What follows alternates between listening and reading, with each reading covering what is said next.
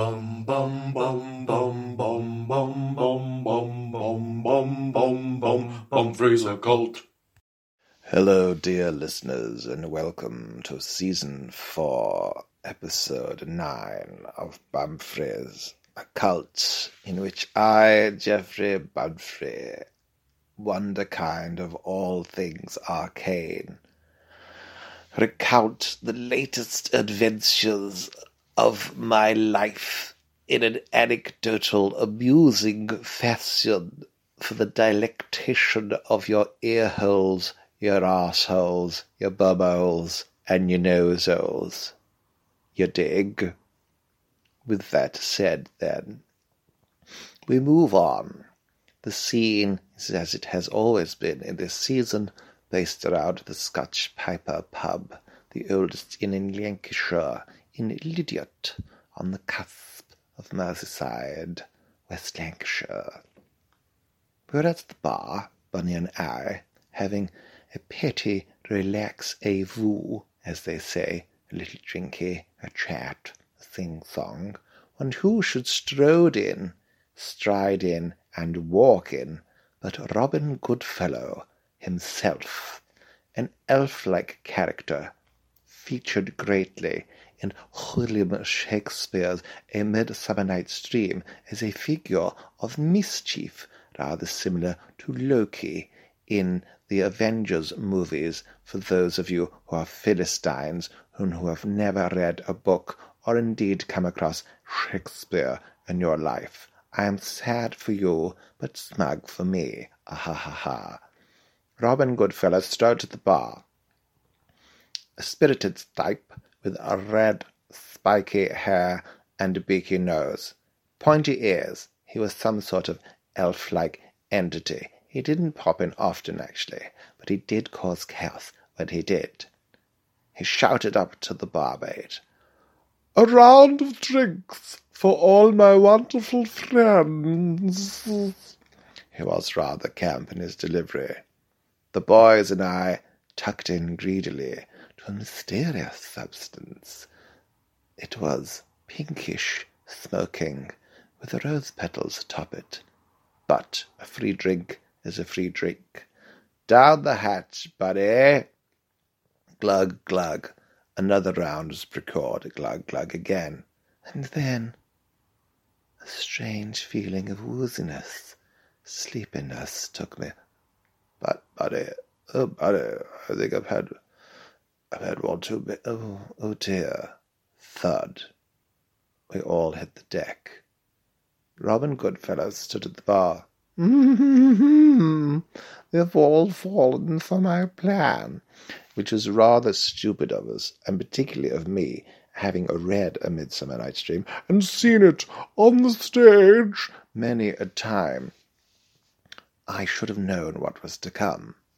It was Robin Goodfellow's milieu métier, and indeed modus operandi, to deliver magic potions to people with mischievous effects. In the play, this is usually a love potion. So, whoever you see upon't with your eyes upon't it, when upon wakething uppeth, I think that's how Shakespeare put it, you would immediately fall in love with hilarity and comic effect, much like when Titania, the beauteous queen of the fairies, falls in love with a rather working-class character whose head has become that of an ass or donkey, for those of you too stupid to know that an ass is a type of donkey. Thank you. With that said, then, I woke. What's happening?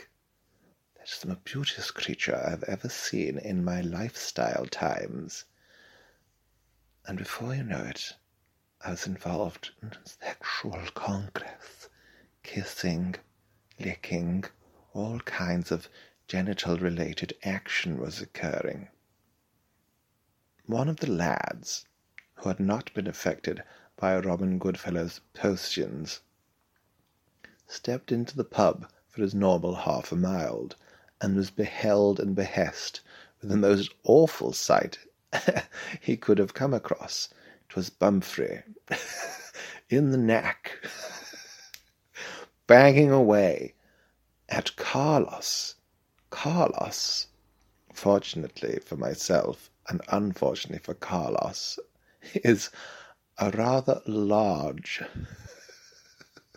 old English sheepdog that frequents the pub. He had also been dosed in his dog bowl and was equally in love with me as I was banging away up his shithole. Oh dear, how terrible. Bob, an ex-policeman who'd come in for his mild, knew something was afoot. "Fucking hell," he shouted. "What the hell?" Because I was not the only character who was going at it hammer and tongs. In fact, the whole pub was in a state of nakedness, and bonking and bumming away in every vagine, bottom, mouth hole. It was an absolute shitstorm of spunk and orgasms, the like of which you and I would never like to see again. Now, Robin Goodfellow was outside having a fag, and Bob knew what was afoot.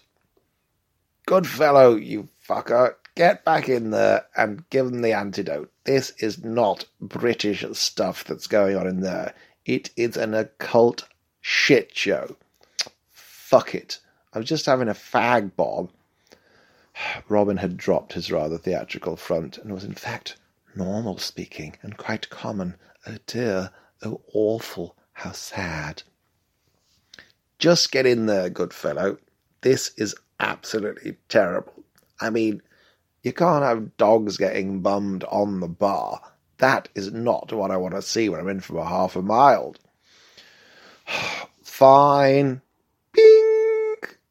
All was cured. Unfortunately, the moment of realization for moi was that my knob was shaft deep up an old English sheepdog's bumhole, and that's not great. Carlos himself was not best pleased and gave me quite a nasty nip on the left testicle when he had extracted himself.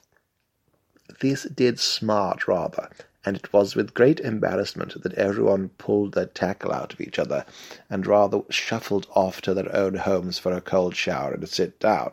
I myself had to go to the vets and the doctors to receive a number of injections to stop infections from spreading. And thus Robin Goodfellow flew away with a tittering laugh in his fairy dust flight mode. "Oh, I've done it again, Robin Goodfellow, the king of mischief. Ooh, ah, hee hee." The rest of us needed a bloody good sit-down and a wash to boot. And thus ends a magnificent episode of Banfrey's Occults. Bum bum bum bum bum bum bum bum bum bum bum bum Banfrey's Occult.